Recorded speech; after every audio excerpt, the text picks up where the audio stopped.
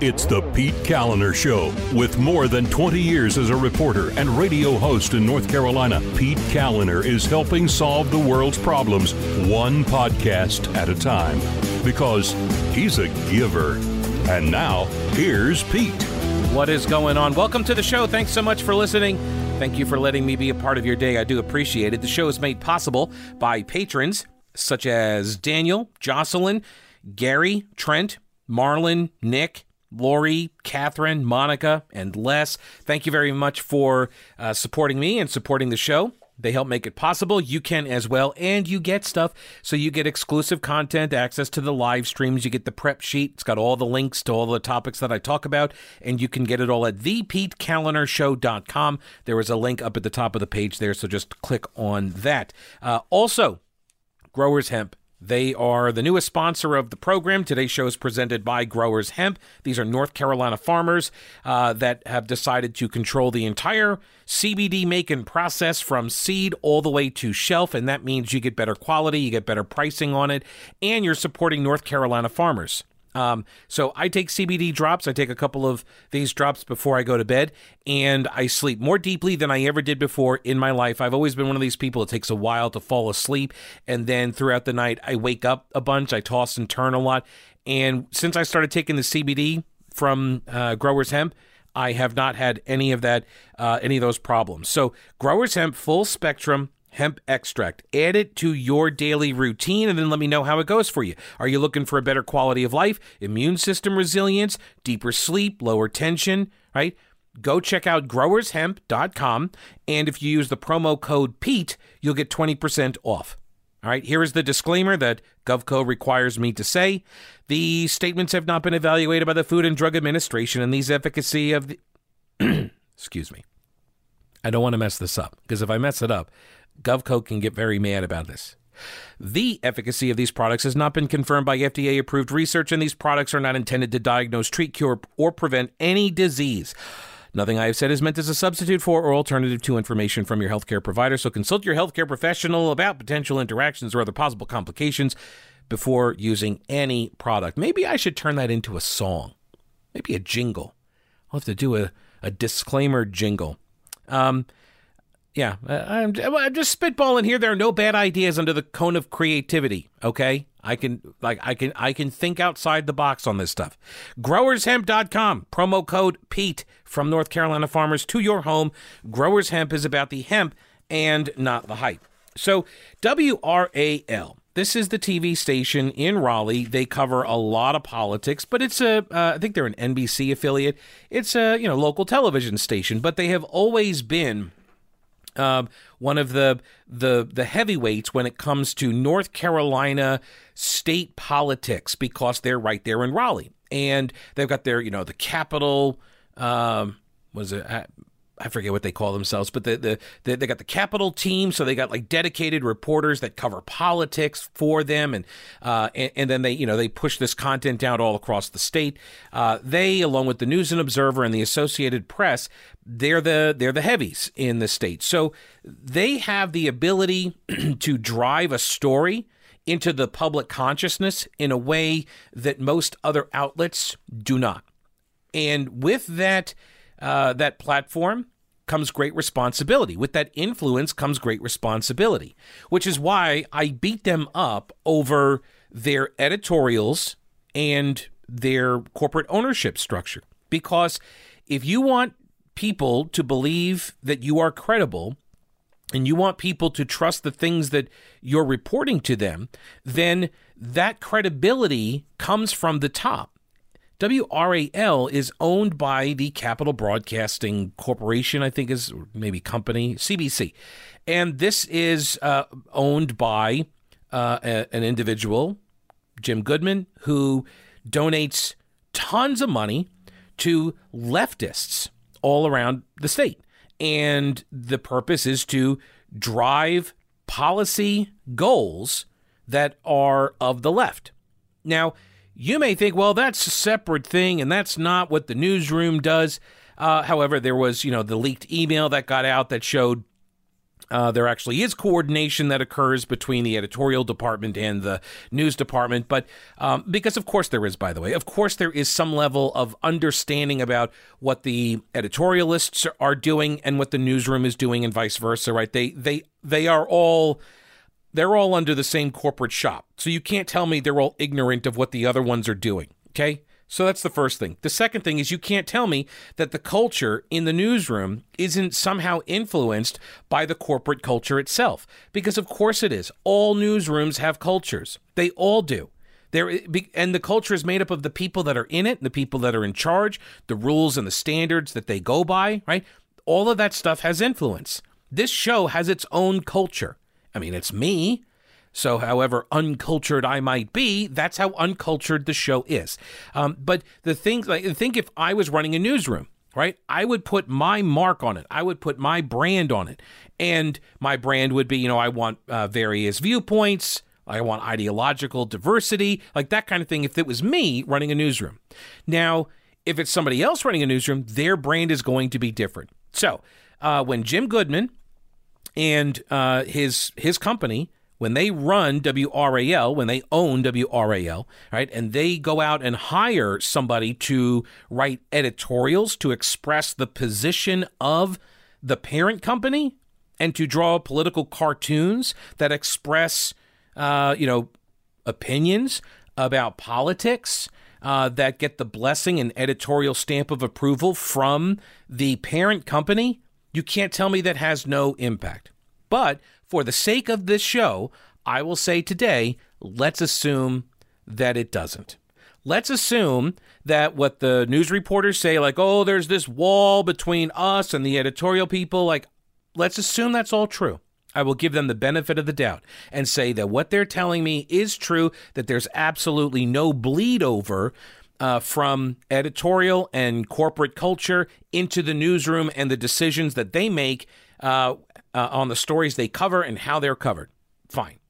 I'll give them that. And I'm getting to a point here on this, believe me, okay? It's just I have time. I can take my time to get there. So you have, let's assume this is the case. You have this wall between the two divisions. WRAL has employed a standard in their news departments. Now, I'm strictly talking about news. They have employed a standard that if anybody says something that is of a conspiratorial nature, that is offensive, that is, double plus on good. That's not, well, why would somebody say that? That's not a good thing to say. Oh, I don't like that.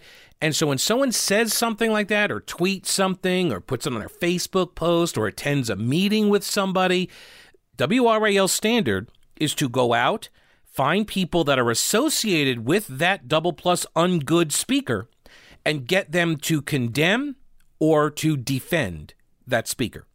That's the standard.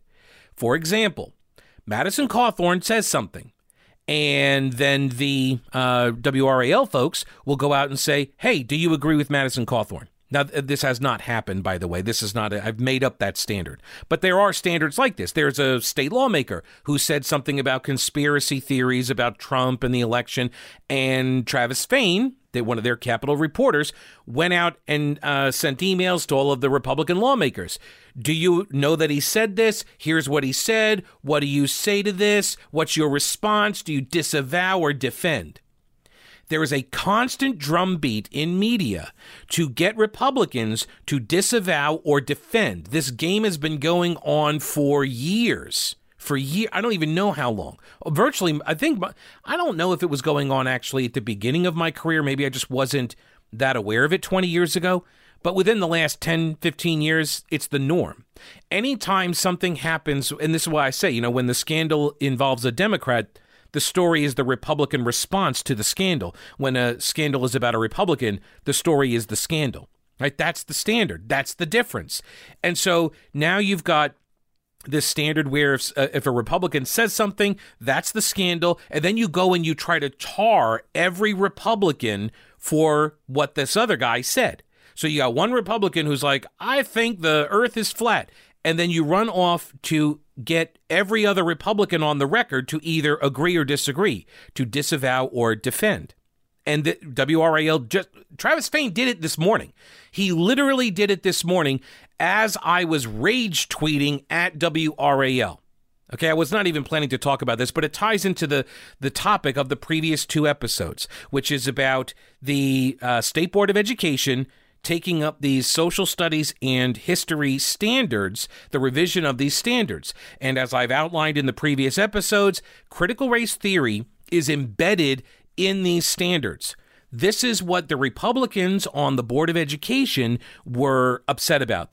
They were opposed to. And they would say things. They never called it critical race theory. They never went right at it head on, which I would have, but they did not. And I don't know why. Maybe they did not know that the tone that they kept citing, like this tone of the standards, maybe they didn't realize where the tone was coming from, but that's where it was coming from, was critical race theory. And so they expressed their opposition to the tone, which paints all of America and its history and its founders and everybody as the oppressors, right? That they have this original sin of racism and slavery, and then they can never basically get past it. This is critical race theory. This idea that America, as the legal system and the institutions were all born of the original sin of slavery and racism, and so therefore it all is corrupted by the racism. It's institutional. It's systemic, and so the only way to confront it is to tear it down. You've got to dismantle this infrastructure, these systems. And if you're not doing that, then that means you are complicit in the racism. Okay? And so that's the tone that they were identifying. And as such, they were like, we think you should be talking, I don't know, a little bit more about the stuff that unifies us. Because what is the purpose of education? We were talking about this yesterday. What is the purpose of education? Is it, to get kids to learn how to read and write and have a mutual understanding, a shared idea of what the concept of America is all about and what we were founded on? Or is it to divide us along racial and gender and ethnic lines so we're constantly waging war against one another based on our group identity? If that's the point, critical race theory is definitely the way to go. But if you are of the mindset you want everybody to be unified in this higher ideal of what it is America's supposed to be about, then no, critical race theory doesn't do a very good job to get you there. Okay, so when the Board of Education is saying these things like we don't like the tone of these standards, this is what they're getting at. The Board of Education is set to adopt, or I guess they're going to vote on these standards in a day or 2 days from now.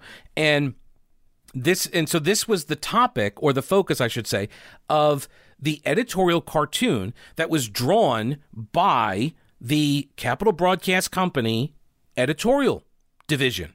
This political cartoon by Dennis Draughon, Draughon. Drawn. Anyway, Dennis Drawn is, that's an interesting name for a cartoonist. Drawn? That's actually a pretty good name for a cartoonist. Dennis Drawn. If that is. Anyway, here's the latest from editorial cartoonist Dennis Drawn, called History's Lessons. And I will describe for you this image. It is an elephant wearing a Klan's robe. KKK hood, KKK robe, and it says GOP members state school board right on the chest, on the elephant's chest.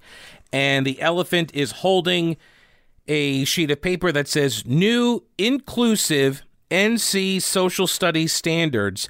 And then it's got a big red X through the line, all of the standards, like all the body of text that outlines all the standards. And then they've drew an X through it. New inclusive social studies standards, so he's Xing them all out. Aha, see, he doesn't really want the standards to be inclusive. And as I went over the other day, this is how the left controls the debate, through the control of the language, right? They get to define the terms. So now you're arguing, well, who doesn't want to be inclusive? Well, nobody would argue let's exclude these people from history. That wasn't what the argument was over. But that's how the left frames it, and so the media regurgitates it dutifully.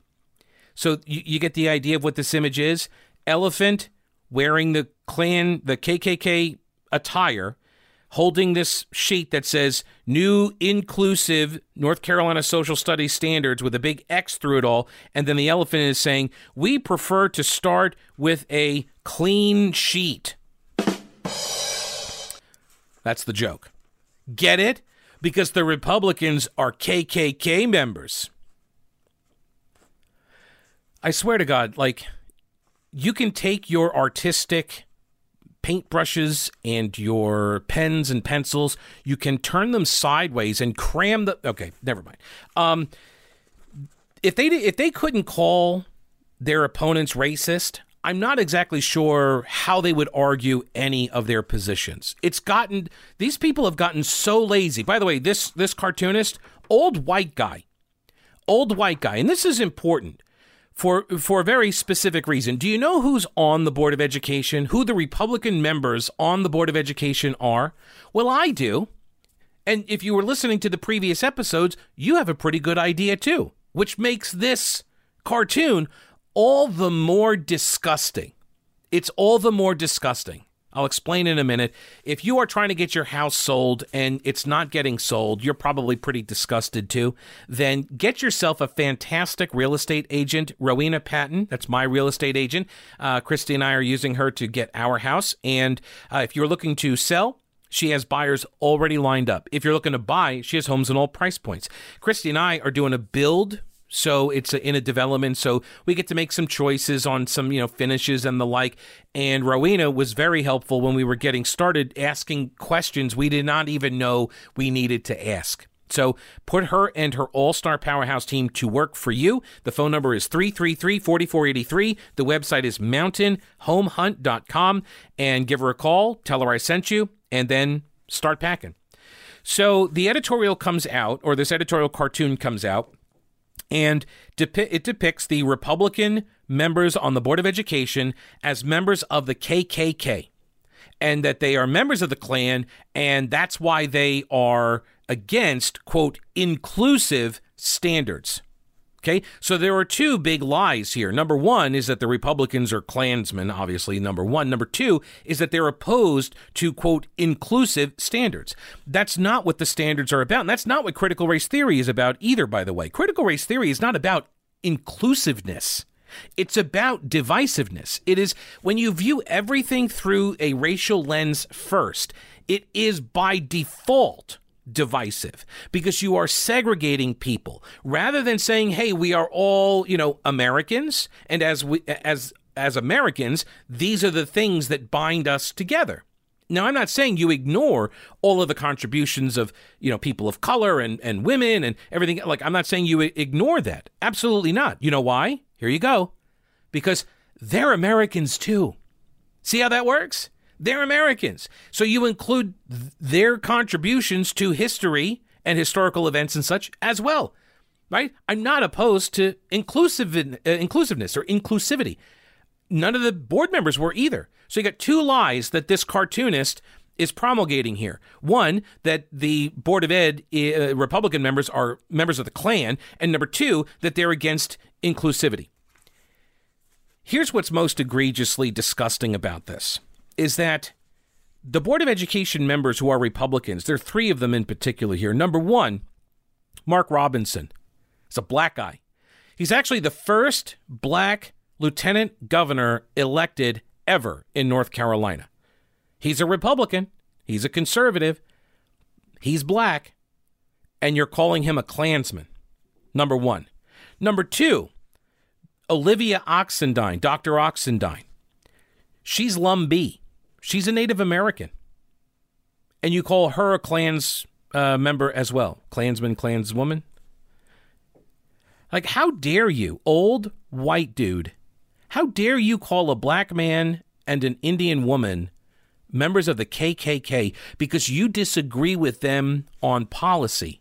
You disagree with critical race theory, whether it should or shouldn't be taught or embedded into the standards in North Carolina, and so you call them racists?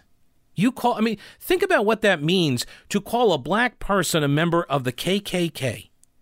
What the Klan has done to black people throughout history, and you're going to label a black guy as part of that group? How dare you? Are you just ignorant about the things that you're drawing about? You're just ignorant about these topics upon which you comment. I don't know which is worse. And what is worse is that this cartoon passed some sort of editorial process. Somebody else saw this cartoon before it got published. Somebody else saw this and tweeted it. There are multiple levels and people in the Capital Broadcast Company, in that operation, that laid eyes on this cartoon and thought, okay, that looks good. The third board member, by the way, is a woman named Amy White. And, I know. Well, Amy White. Just the name.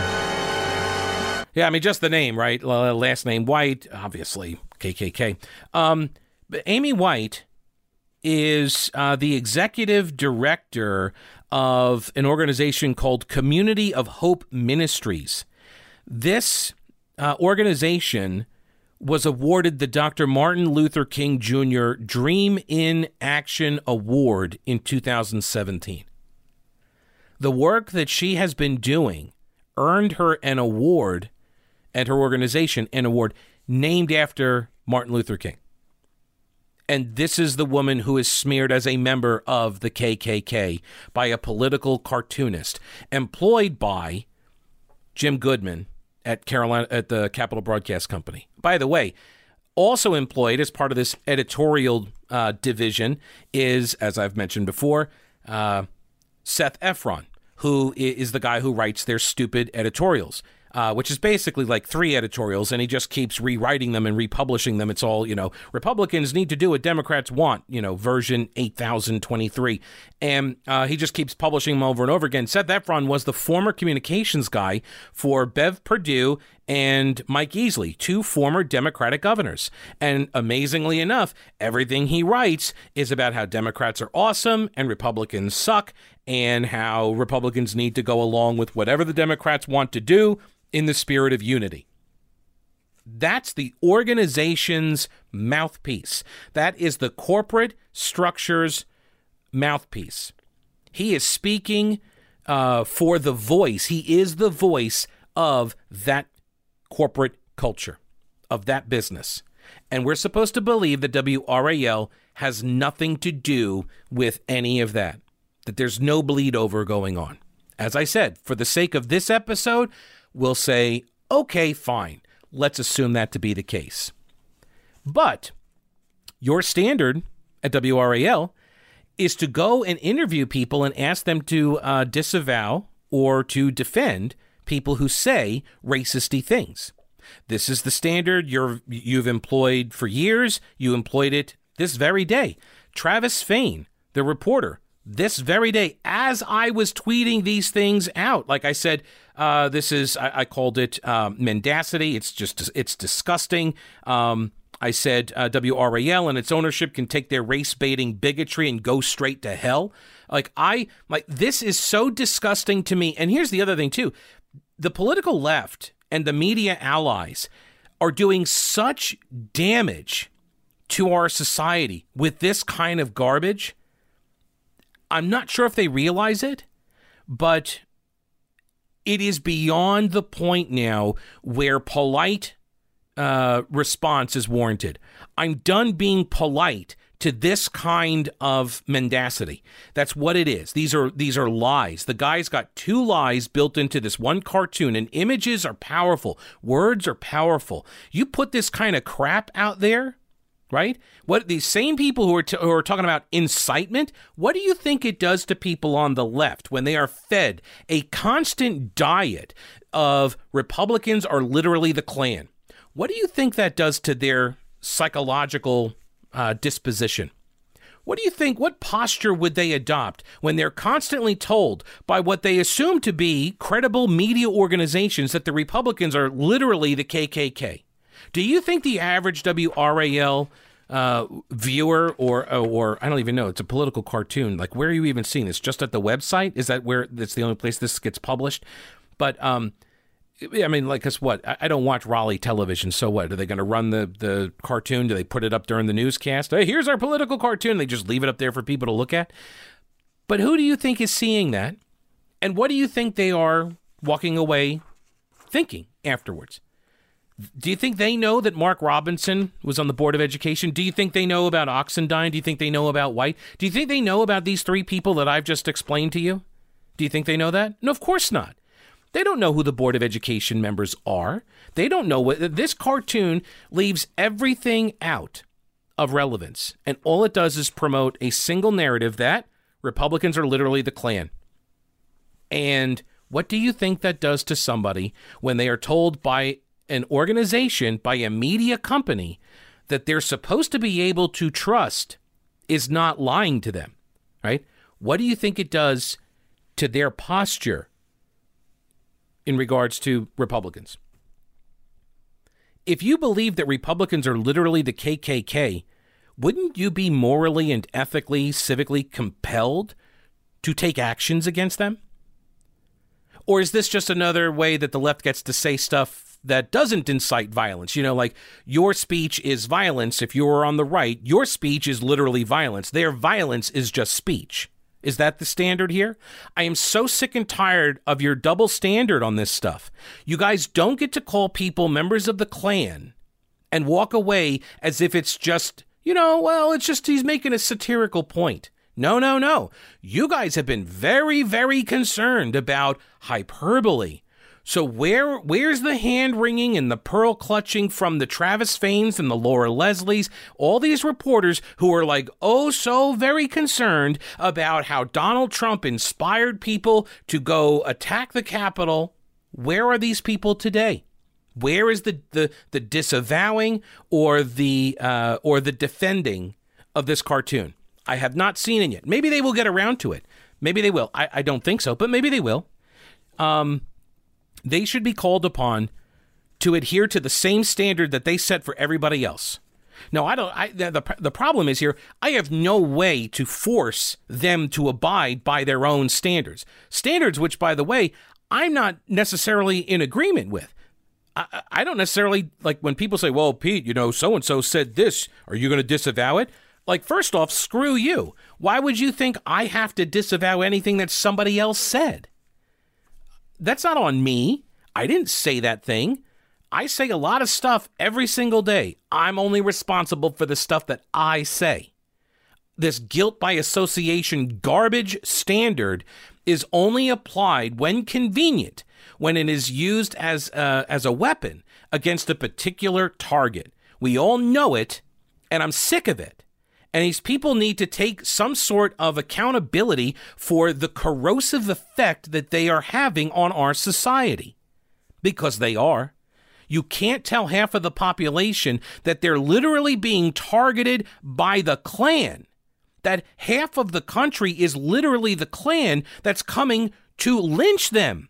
Because that's what the Klan does, people. Oh, I see. So we're not supposed to take that impression from the cartoon when the elephant is dressed up like a Klansman? Those are the Klansmen that don't do any of the violence. I didn't mean that he was going to go, that these people are trying to lynch people. I didn't mean that. Well, that's the way it comes across when you start painting them literally as members of the Klan. The damage you are doing is irreparable. It is disgusting. You are grotesque. Be better. Be better Americans. Be better human beings. Pretend that the standard you're living by is the one you want others to live by. Speaking of living by standards, Old Grouch's military surplus. They have got all sorts of equipment that is real U.S. military surplus up to U.S. military standards. That's what you get. You don't get so a lot of places that sell, quote, surplus, it's not really surplus. They're just like Chinese-made knockoffs, and they're not up to the specs that the U.S. military requires. So go on into Old Grouch's military surplus and get the real stuff. Winter is here. Cold weather is here. He's got tons of gear if you are a camper, a hiker, or you work outside and you need some good quality cold weather gear. Like, Gore-Tex jackets, wool socks, toboggans. He's got military field jackets as well in solid green and in camo. The kids love these things. Also, wool sweaters. You can get it all at Old Grouch's military surplus. Backpacks as well. Ammo cans. He's got Kevlar. He's got first aid kits, which, by the way, first aid kits a must if you are a hiker or a camper. People who go out hiking and camping without first aid kits, like, I don't understand. Like, what are you going to do if, God forbid, something happens? You're not going to be prepared for an emergency. So you get together a kit. They don't have to be big. Just, some emergency supplies. And if you ever need them, you're going to be prepared. So go to Old Grouch's Military Surplus. It is in downtown Clyde on Main Street, as it has been for 3 decades. Old Grouch's Military Surplus. The shop is open Monday through Saturday. It's across the street from the anti-aircraft gun and 24/7 at oldgrouch.com. So this is where this kind of, I'm going to show you where this kind of thinking leads, this critical race theory and viewing everything through the racial lens, right? This requirement that everything gets viewed through the racism prism. It leads to utter dumbassery, okay? Like this. San Francisco, there is a public school teacher, Ingrid Sire Ochi, and she wrote a piece for the San Francisco Chronicle arguing that Bernie Sanders, the image of him from the inauguration where he's sitting on the chair and he's all bundled up and he's got his hands crossed over in front of him, right? That image, well, specifically the mittens, right? This is evidence of white supremacy. That's what I'm going to read to her. This is the passage. This is a passage from this stupidity, okay? She wrote this. She published this. Somebody else read this piece and said, yes, we should publish this. And it wasn't the Onion or the Babylon Bee either. Like, that's what's really amazing. Here's what she says, quote, "We've been studying diversity and discrimination in the United States. My students were ready. What did they see? They saw a white man in a puffy jacket and huge mittens. Distant not only in his social distancing, but in his demeanor and attire. A wealthy, incredibly well-educated, and privileged white man showing up for perhaps the most important ritual of the decade in a puffy jacket and huge mittens. Senator Sanders is no white supremacist insurrectionist, but he manifests privilege, white privilege, male privilege, and class privilege in ways that my students could see and feel. I don't know how many poor or working class or female or struggling to be taken seriously folk who would show up at the inauguration of our 46th president dressed like Bernie." What also is completely ignored here is Bernie Sanders, and here I am, I curse you for making me defend Bernie Sanders, but what's ignored here is Bernie Sanders' entire life's work. You notice that? This is the danger of this racial reductionism, is that it forces you to ignore everything else that the person has done. Everything else that makes that human being an individual, that makes their life precious and valuable and worthwhile. All you see is the race and the gender, yes. All you see is a white guy. And that's all you need to know. And you've constructed all of these attributes about this guy. And then you've said somehow that you're the victim here because you would never be allowed to wear a puffy coat and mittens to such an event. First off, that's not true, okay? Because there were people, I watched the inauguration, there were people wearing all sorts of, puffy clothing because it was really cold, right? Like, that's the other thing that's going on here, too. John Sexton at hotair.com, he's like, let me offer an explanation here. Bernie Sanders was cold. It was in the 30s, and it was really windy, and the wind chill made it feel like much colder.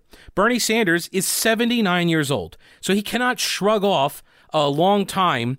Can't shrug off a long time spent sitting in the cold the way somebody 39 years old could. So he wore a heavy winter jacket, and he wore big mittens so he could keep warm, and he folded his legs and his arms to try to keep the heat in. By the way, he has worn this same jacket before, that big puffy jacket. There are photos of him out on the campaign trail in cold weather. That's his winter coat. He's wearing his winter coat. It's not white supremacy to just wear a winter coat and mittens while you're sitting at a really cold outdoor event. And I feel like a moron just saying this, but this is how stupid of a time we live in. That someone who's in charge of educating children And this is what critical race theory gets you, people. This is why the Board of Education is talking against these types of standards, because this is the stupidity that comes from it. This level of dumbassery is galactic. I mean, like, it's impressive how stupid this person is. And it is terrifying how many minds they have infected over the course of their years as a, quote, educator. It's terrifying. The writer is criticizing Bernie Sanders for not what? For not dressing like a rich person? That's the sign of white supremacy, and your privilege is to not dress up at the inauguration. If he had worn an expensive suit or an overcoat, right, with the matching gloves, would that have been less indicative of white supremacy than the winter coat and mittens? Like, this is why when the other day, James Ford, who is a Board of Education member who was all in on he's all about the critical race theory standards. And he's like, who is this divisive to? Who sees this as divisive? This is how it's divisive, right? Because what did Bernie Sanders, what did that image actually do? Think about it. Like, you know the image, right? Where did you see the image? Everywhere, right? It was everywhere. People were photoshopping this thing and putting it everywhere. It was showing up in all sorts of pictures, right? And it was a comical meme. And it unified people. Even people who don't like Bernie Sanders saw it as comical. And, here's Bernie, in all of these famous locations in world history and stuff. Like this little Photoshop of Bernie all bundled up with his legs crossed and his mask on, right? Which, by the way, yes, he should have wore a hat. You're really trying to keep in your body heat. You wear a hat. That was a unifying thing. It's like, can't we even just have one moment when everybody recognizes some comedic value or just the image that something cuts here for us, and it's like, that's funny. That's comical. I like that.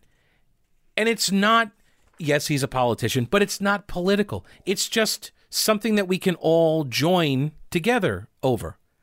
And you want to destroy that. You want to now make that some sort of symbol of white supremacy. Mittens are racist now.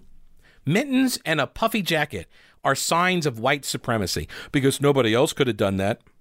That's not true, first of all. Second of all, as I mentioned earlier, you're discounting his entire record, his entire life's work, which is he's 79 years old and he's been in Washington, D.C. for decades. And when you're that old, my understanding is you get to do whatever you want. I thought that's what I'm looking forward to, is getting so old that I can do whatever I want and nobody can say anything. I thought that was one of the privileges that comes with being old. So yes, I guess it is privilege, but it's not white privilege. It's old person privilege. When you're that old, you get to say stupid things like, that's just crazy old Bernie. I mean, look at, he's been talking about socialist stuff for years and everybody says that's just crazy old Bernie, right? So hasn't he earned, I should say, I know I'm talking about earning things to a socialist and that's anathema, but hasn't he earned the right to wear a big puffy jacket at an outdoor event for a couple hours?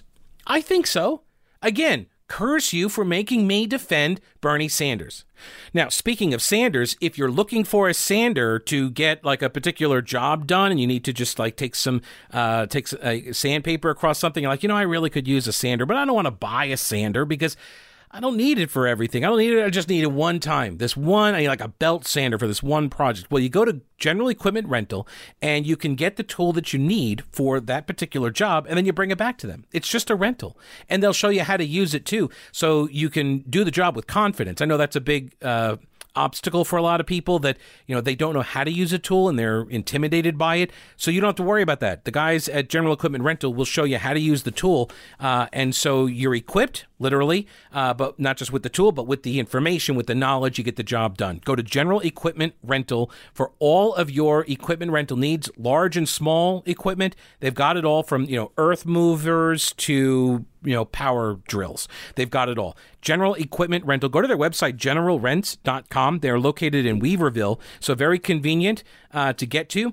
And they support the program. And so I ask you to support them for your equipment rental needs, but also if you're thinking about buying some power equipment, they are your official licensed Husqvarna and Honda outdoor power equipment sales and service provider.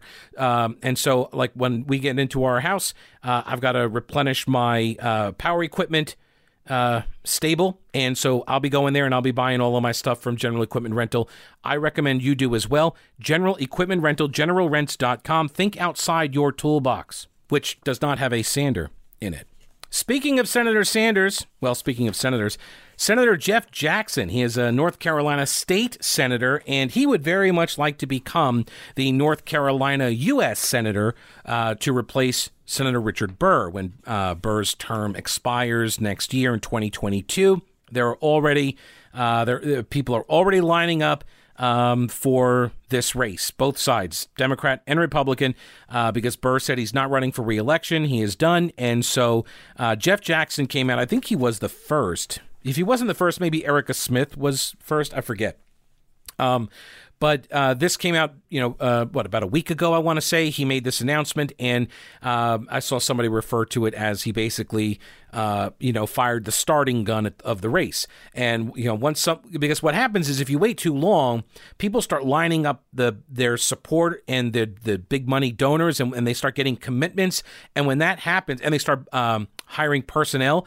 And so when you wait too long, you don't have that support structure in place, and your campaign is going to be doomed. So now that everybody is once one person starts, I should say, then everybody starts jumping in. And that's where we are right now. So there's a lot of news being made over the last week or so. Jeff Jackson went on to Spectrum News. Full disclosure, I worked for about 6 months at Spectrum News down in Charlotte. And he appeared, I think he made his announcement actually with Tim Boyum, who I like Tim. I think he does good work, hosts the daily political show in Raleigh. And Tim has Jeff Jackson on to talk about this. And he asked him 2 questions that I've pulled here.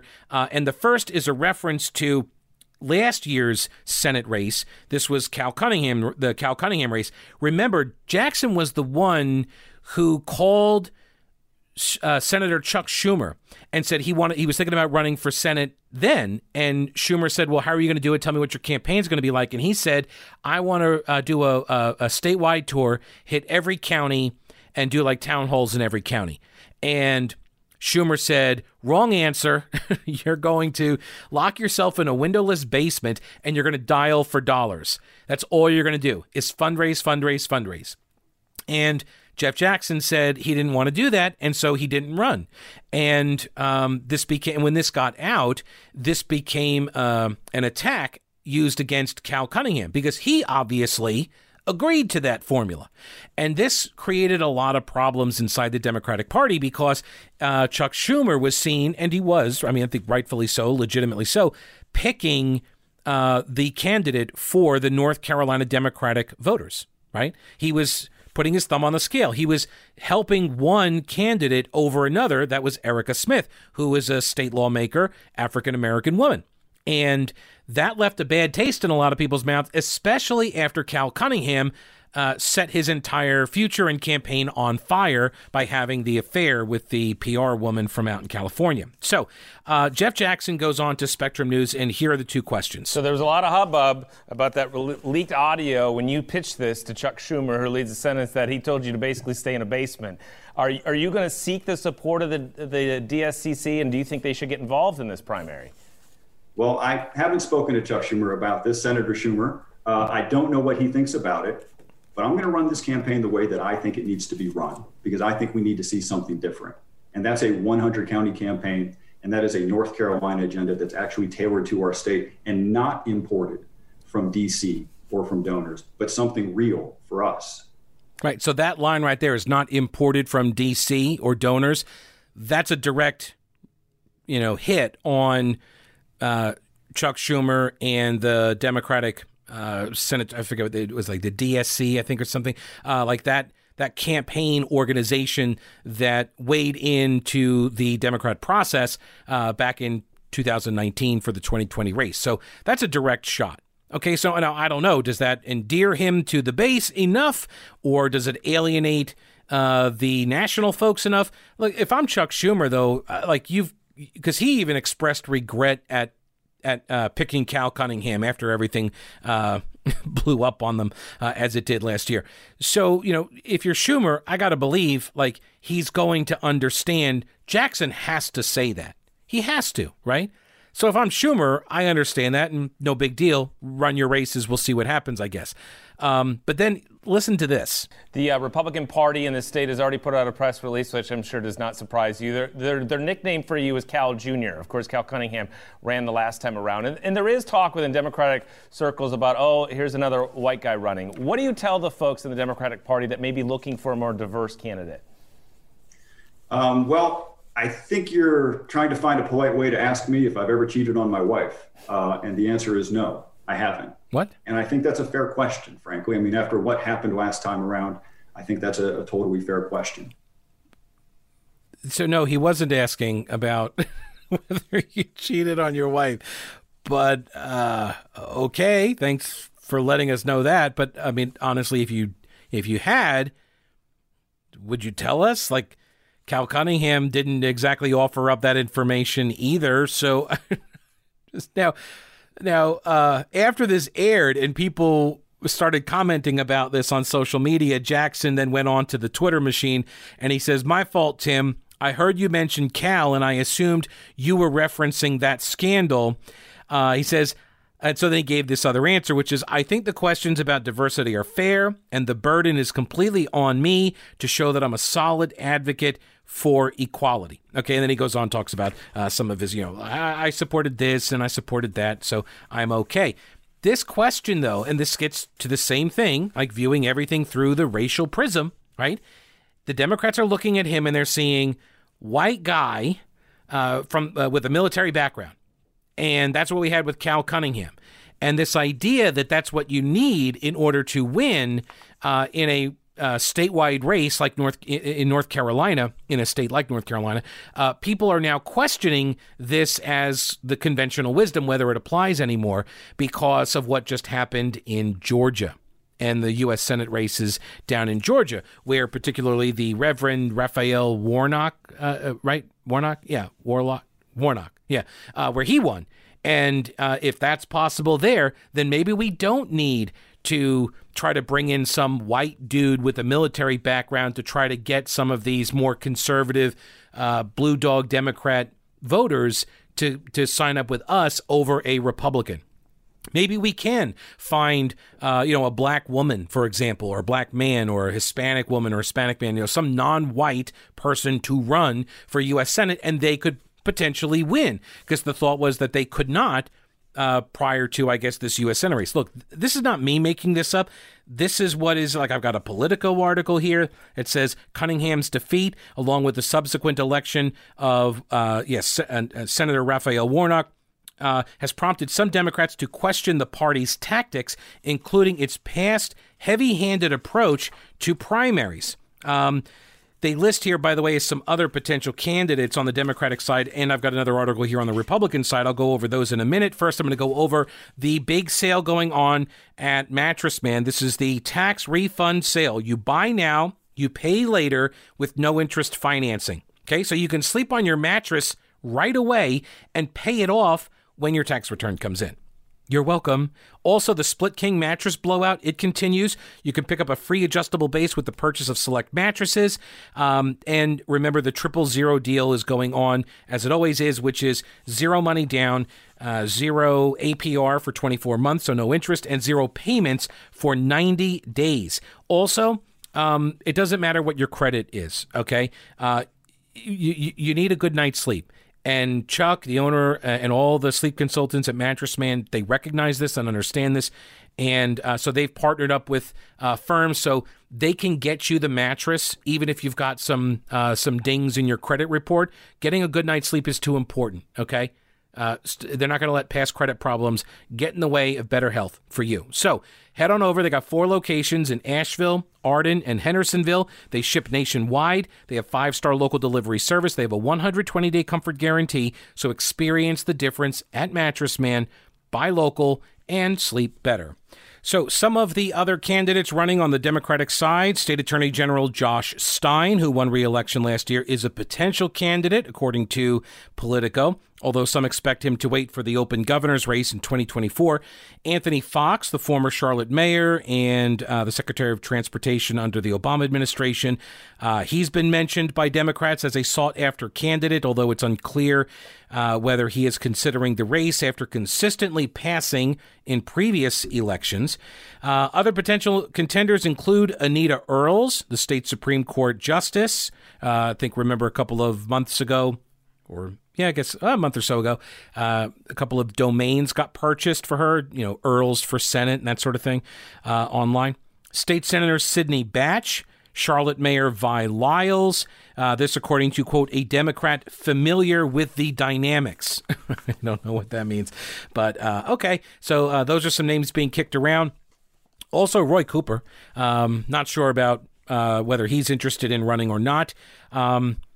But the former Chief Justice, Sherry Beasley, she has apparently hired a new campaign consultant and is preparing to announce her entry into the Democratic primary. Beasley has moved on from her previous consultant, Kimberly Reynolds, former executive director of the North Carolina Democratic Party. Beasley is assembling a new team, and an announcement could come in days. This is a report at the Carolina Journal by Dallas Woodhouse, who was the former chairman of the North Carolina Republican Party.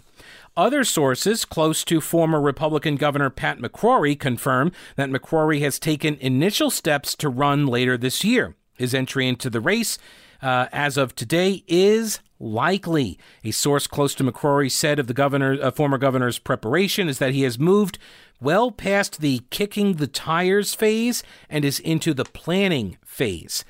I mentioned Jeff Jackson as well. He's already in there. Democratic consultant Thomas Mills wrote at his Politics NC blog, he's not, apparently Thomas is not exactly on board with the Jackson campaign. He says, clearly Jackson can't read a room and has a lousy sense of timing. He's jumping into the primary when the energy in the Democratic primary is with women and African Americans, and an African woman is already in the race. That's Erica Smith. And nobody, except social media warriors, is clamoring for the next election to begin. Within a few weeks, most people will have forgotten that he even announced. Jackson's candidacy reminds everybody, actually, of Cal Cunningham's debacle, which reminded everybody of John Edwards' scandal. And fair or not, North Carolina Democrats are wary of white, telegenic male lawyers with thin resumes. To his credit, Jackson has been in the Senate longer than Cal Cunningham was, but since he spent his time in the legislature in the minority, he has no signature accomplishments. Also, on the Republican side, former Congressman Mark Walker announced his candidacy for the GOP nomination December 1st. He is the only announced Republican in the race so far. Pat McCrory, obviously I just mentioned, and McCrory has the ability, apparently, to raise significant amounts of money. That's what makes him an attractive candidate. Also, Lieutenant Governor Dan Forest his name has been mentioned as a potential candidate. There is the 13th District Congressman Ted Budd, who has indicated he's still giving serious consideration to entering the race, and Lara Trump, Eric Trump's wife, that her name has been thrown out there as a potential candidate, although Dallas Woodhouse says events of the last month have made a bid by the daughter-in-law of the former president less likely. So that's a wrap for this episode. Thanks so much for hanging out with me. I do appreciate it. Remember, go to thepetecalendarshow.com and click the subscribe button. It's right there for you. You can also get the link to become a patron of the program and get exclusive content. Thanks so much for listening. We'll talk with you later, and don't break anything while I'm gone.